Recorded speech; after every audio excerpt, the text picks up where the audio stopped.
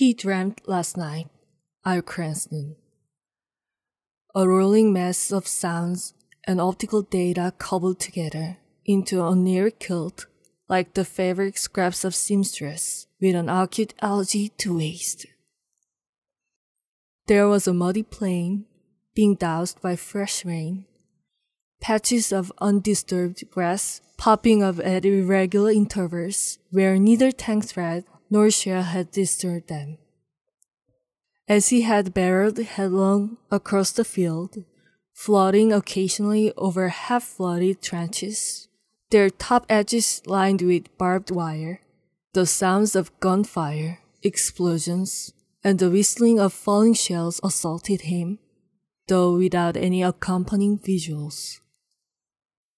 Cranston was moving, he saw, inexorably and quite rapidly, towards a ball of white, roughly 4 feet in diameter, that sat in the middle of the plain, its lower arc buried a few inches into the ground.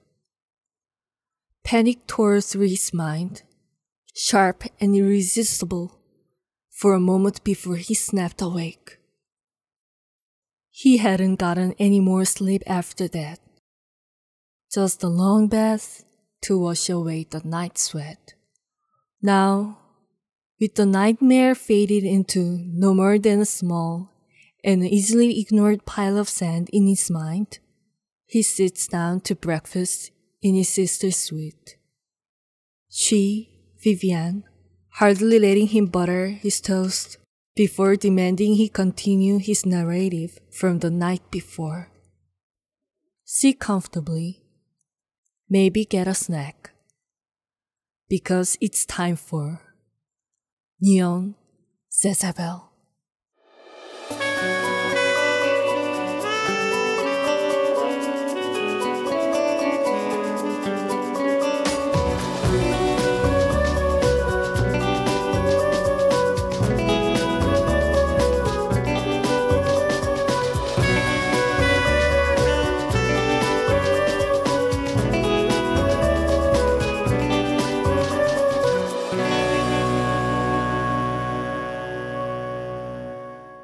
Thank you for joining us for this premiere episode of Neon Jezebel.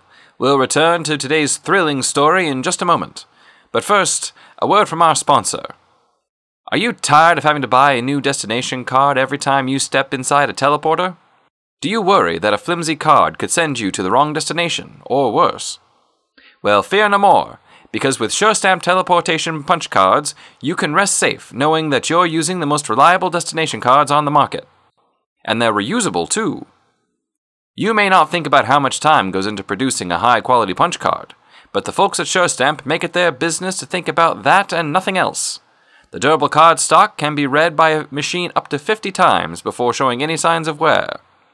SureStamp punch cards are not perforated, so there's no concern over hanging chads or partial punches. SureStamp uses machines that cut spaces into their cards, assuring maximum card integrity. So next time you need a new destination card for your commute to work or a trip to see the family, be sure to get a SureStamp teleportation punch card. Card with integrity. And now, back to Neon Jezebel.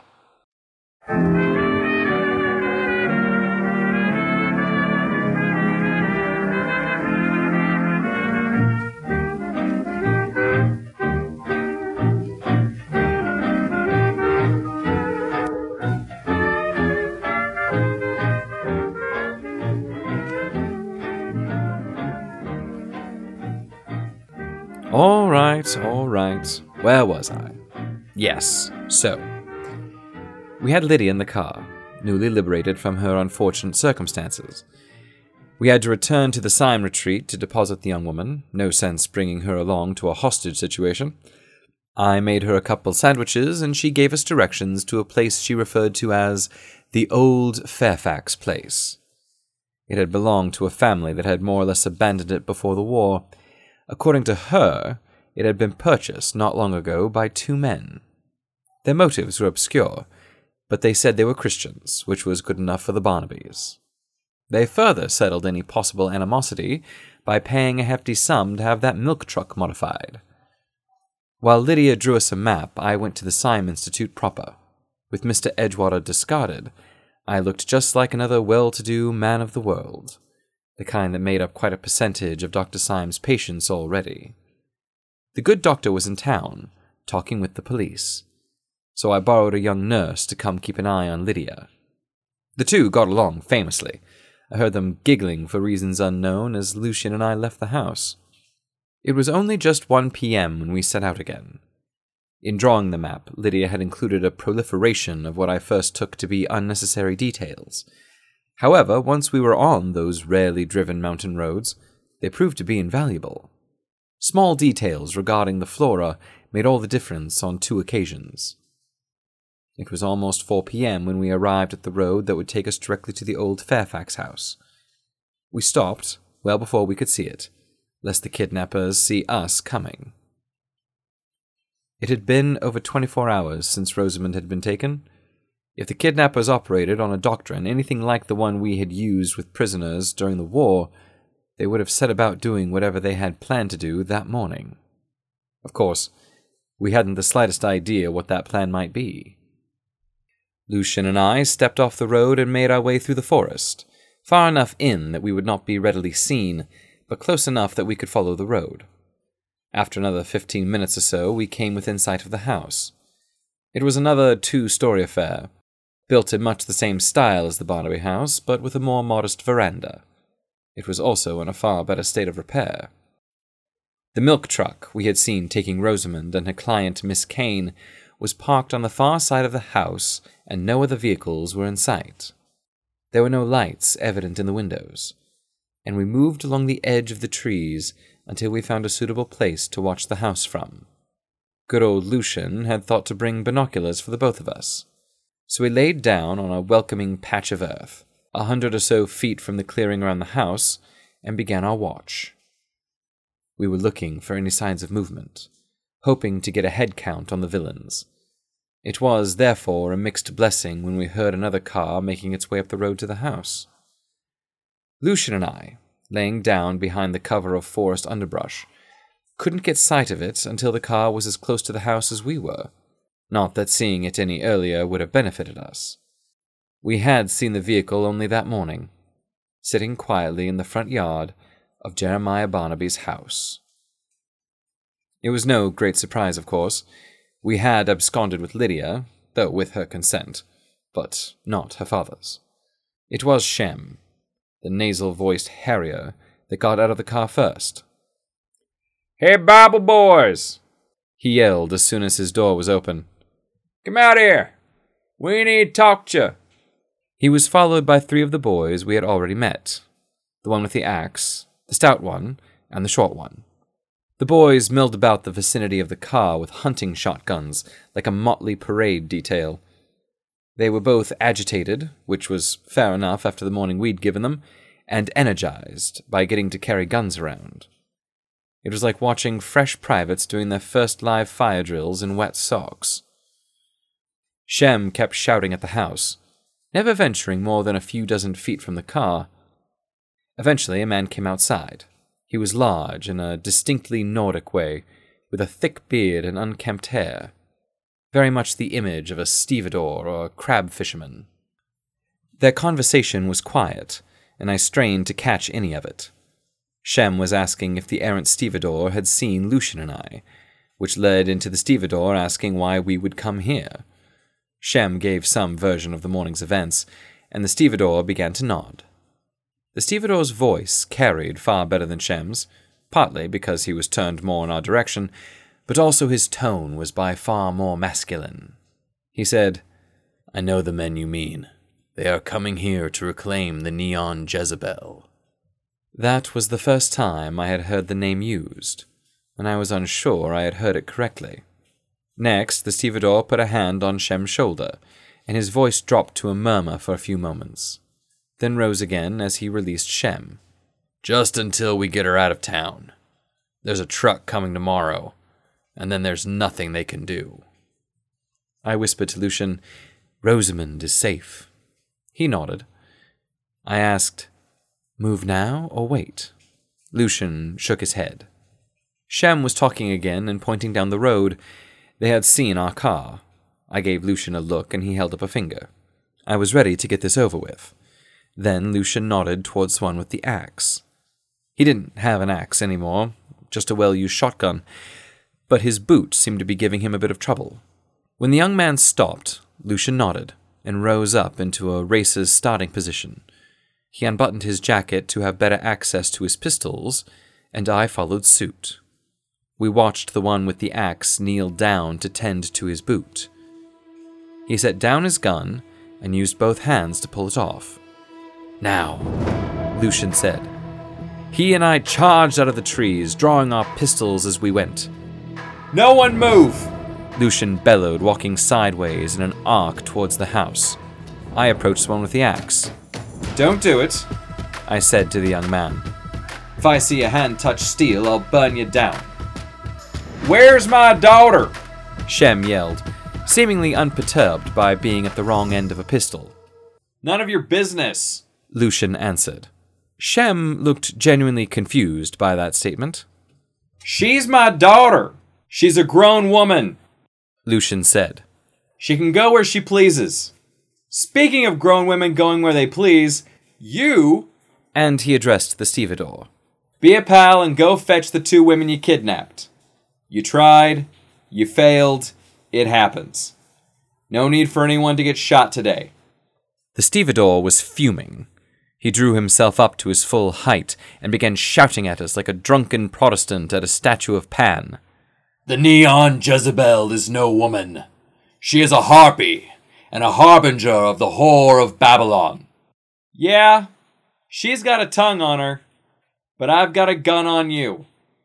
You," the stevedore pronounced, "shall not thwart the will of the Almighty." Then Lucian said, "That's between me and God. You know what's between me and you? A loaded fucking pistol. Now quit your jabbering and go get her." That was when the first shot was fired. The short one was standing in the open, shooting from the hip, and missed Lucian by a mile. The one with the axe grabbed his gun, and I made good my promise. 1 shot, right through the forehead. Shem reached into his pocket and pulled out a revolver.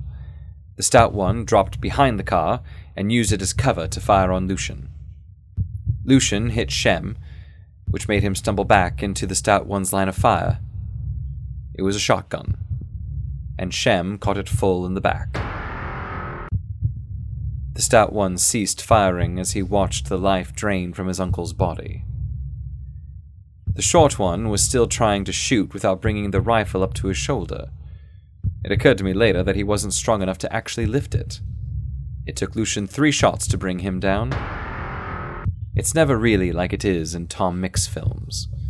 1 bullet is rarely enough to end a man's life, or even stop him from shooting back. That just left the stout one, who was sobbing behind the car, but still pointing that shotgun at Lucian. "Put the gun down," I said, circling around to the rear of the car. "Don't fire again, and you can just walk away." As soon as he was looking at me, Lucian ran for the house. The stevedore had gone inside when the firefight started, and Lucian didn't want to give him time to make Rosamond into a human shield. I continued with the stout one. "Do you have a name, son? My name is Jackson. What's yours?" Jackson was the name I had used that morning. No sense confusing him. He didn't answer. All I could hear was his blubbering. "Come along, let's talk. Just your name to start." Through the tears, he managed to choke out that his name was Isaiah. "Isaiah," I said, "there's something I want you to do for me." And then I did it. I used the voice. It was the first time since the war, but it still happened as smooth as if I'd been practicing every day. I said, "Run." And he did. The shotgun clattered to the ground, and the boy went tearing into the woods. It didn't feel good to do. It never felt good to do, but I had never used the voice on an American before. Come to think of it, I'd never used it in English before. In training, they drilled us with German phrases, and in the war, well, that was what we needed. At the time, though, I was in no position to reflect on this. I went running after Lucian into the house. The front door opened into a cluttered living room. Either the furniture had been left with the house, or our kidnappers had really properly moved in. There was a flight of stairs immediately ahead of me, and Lucian was at the top, talking to a closed door. "There's dead men outside," he called to whoever was behind the door, "but there's no reason you should join them." From behind the door, the stevedore yelled, "You're killers! You're murderers!" never minding the fact that they shot first. Now, you know how one tends to steel themselves after making a mistake. Our instinct is to deny, first and foremost to ourselves, that a mistake was made at all. And we begin to tell ourselves that no, really, that had been a good idea. I was experiencing a similar phenomenon. I came up the stairs slowly, and when I caught Lucian's eye, I mouthed, "The voice." His eyes widened. Then he swallowed. Then he nodded. I watched as he took a deep breath, letting his shoulders relax and fall. I started humming to myself in the same modulation. It's a protection against the voice's effects. "Open this door," Lucian said. We both watched as the doorknob started to turn. Then another gun went off. Numerous voices screamed, and Lucian kicked the door in as more shots followed. He had his pistol drawn, and seeing the stevedore, he fired 3 tight shots into his chest. There aren't many men who can come back from that at short range, and those who do tend to be of a mind to surrender. Apart from Lucian's 3, I had counted 5 shots. The room we were in had several large crates, which presented possible areas of cover for whoever had been shooting. Making a careful sweep of the room, we found a second man lying on the floor next to a crate, bleeding from several wounds. Whoever had shot him was imprecise, but enough bullets will bring down anyone, regardless of where they are hit. For a moment, I felt like I was back in France. I saw that man, this skinny stranger, not in his trousers and shirt, but in a uniform. Dark gray, mud-splattered. He wasn't lying on floorboards, but in the dirt, wearing one of those Pickelhaube helmets that the more rustic divisions had. In that moment, transported as I was, I could read his wounds like a familiar quotation. He was a goner. I walked over and gave him one more in the forehead. A coup de grace, in the traditional sense.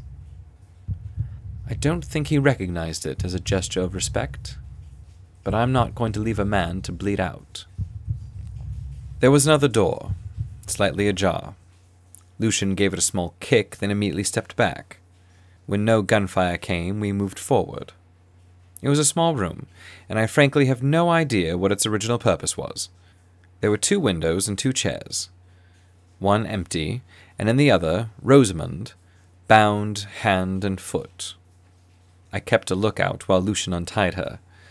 She seemed on the very verge of fainting. She offered no resistance or help, and barely seemed to notice that she was being untied at all. I had seen that before. It wasn't the fainting of illness or injury. It was shell shock. Lucian made a quick inspection of her person and informed me she was not hurt. Another woman called out to us from the other end of the room. A second door led into a washroom, and someone was taking cover there. The woman's voice... how to describe it? There was music in it, but broken up by a harsh whisper, like a singer attempting to clear their throat by pressing on through the song. I had never heard anything like it. She said, "No, she's not hurt. You're welcome for that." And I shouted back, "Who are you?" She identified herself as Delicane. "Are you armed?" I asked. She said she was. "Set the gun down where I can see it," I ordered. She told me that wasn't necessary, and we could go. I told her, "I'm the one defining necessary at this moment. Set the gun down where I can see it." The washroom was dark, and late-day sunlight was coming through the windows, but I saw the faint silhouette of her revolver being laid down on the floor. I told her to raise her hands above her head and step out. Vivian, I wish that I hadn't. I have seen burns and wounds and men opened up in surgery. The terrible gas attacks we were subjected to left those unprotected with the most horrific malformations of the face and body. Miss Delacane was an entirely other form of grotesque. Not the kind that conjures up the dreadful knowledge of one's own mortality, or summons gut-twisting empathy for the pain you imagine them to be in. No. Miss Delacane was something else. She struck me with holy dread, like the chimeric visions of John the Apostle. Something had happened to her, and I can't begin to guess at what. But it had reformed her. The flesh of her lips had hardened and puckered, with a sharp point at the center of her upper lip. Her nose seemed to have melted some, leaving her nostrils to flare outwards rather than downwards. But her eyes were still startlingly human. She no longer had hair. It had been replaced by a massive plume of feathers, most of them twice as long as my finger. When she stepped into the room, the light played off her plumage. Dazzling blues and greens. Those feathers at the top of her head were tipped in yellow. Miss Kane was dressed in a loose-fitting pair of trousers and blouse. I could see lines in the fabric where more feathers had been matted down. Her fingers were too long, with bulging knuckles and sharp, dark nails. I was dumbstruck. I was beholding some kind of human-avian hybrid, and the unmistakable reality of it made me feel as if I had spent my life dreaming and was just now waking up to a world I had never known. My faith was broken, not in spiritual things, but in the material. It must have been what the Victorians felt like, more assured of the second coming than the sunrise. Lucian, too, was agape. He made no movement as Miss Kane stepped gingerly towards the window. She made a sign to someone outside and stepped back. I think I mumbled something like, "What's going on here?" Because of the deformity of her lips, Miss Kane could not smile. But there was a change in her eyes as she looked at me. A kindness. And she said, "You rescued Rosamond. Well done." A moment later there was a clunk as a heavy piece of metal came through the window and hit the floor. It was a grappling hook. An honest-to-God grappling hook. Someone on the ground pulled it tight against the windowsill and Miss Kane made an exit. I started forward to stop her, but Rosamond reached out. She told me to let her go, and I did. We were all shell-shocked. Lucian lowered himself and Rosamond sat on the floor. I just leaned against the wall. I don't know how long we waited there, but it was Rosamond who spoke first. She said, "Now you know why she didn't want to be seen." It was a wildly insufficient statement under the circumstances, but neither of us was in a frame of mind to argue. Then Rosamond said that she wanted to go home. Lucian didn't move right away. I stepped towards him and offered him my hand. "Take her downstairs," I said. "Go get the car. I'll clean up here." That worked on the old boy. He carried Rosamond out the door and down the stairs, then began the trek to where we had left the car. As for me, I needed answers. Even then, I was not prepared to simply let a mysterious bird woman disappear out of a window without further explanation. Searching the room, there was a camera with unused film. My only guess was that they intended to photograph Miss Kane. On a table, I found a number of correspondence with a person dubbed Lancelot. They were in a meager sort of code, and made several references to Neon Jezebel, accompanied by the information they needed to make good the kidnapping. It was Lancelot who suggested going through the hedge rather than the gate. He also specified certain hours that the, quote, protective detail, end quote, would be away from the house. It was then, looking through those letters, that I began to wonder if Rosamond had been the target at all. The vehemence with which the letters decried the target of the kidnapping were as likely to be levelled at a bird woman as with a controversial lecturer. My time with this evidence was cut short when I heard Lucien pulling up to the house. I headed back downstairs. Lucien had left Rosamond in the sitting room. I helped him get her into the car, hoping she wouldn't have to witness the remains of the Barnaby posse. We drove back towards town, and after some silence, Lucien began to lay out his plan. We would go directly to the police. He and I would give our testimony of what we saw, and Rosamond would also make a statement, should she feel up to it. Then he said, "We never saw Delacane. We don't know what happened to her." We all agreed. Right there in that car, we formed a conspiracy to forget that Delacane had any hand in the day's events. I don't know why. I doubt any of us did, but we felt it. We knew we had to.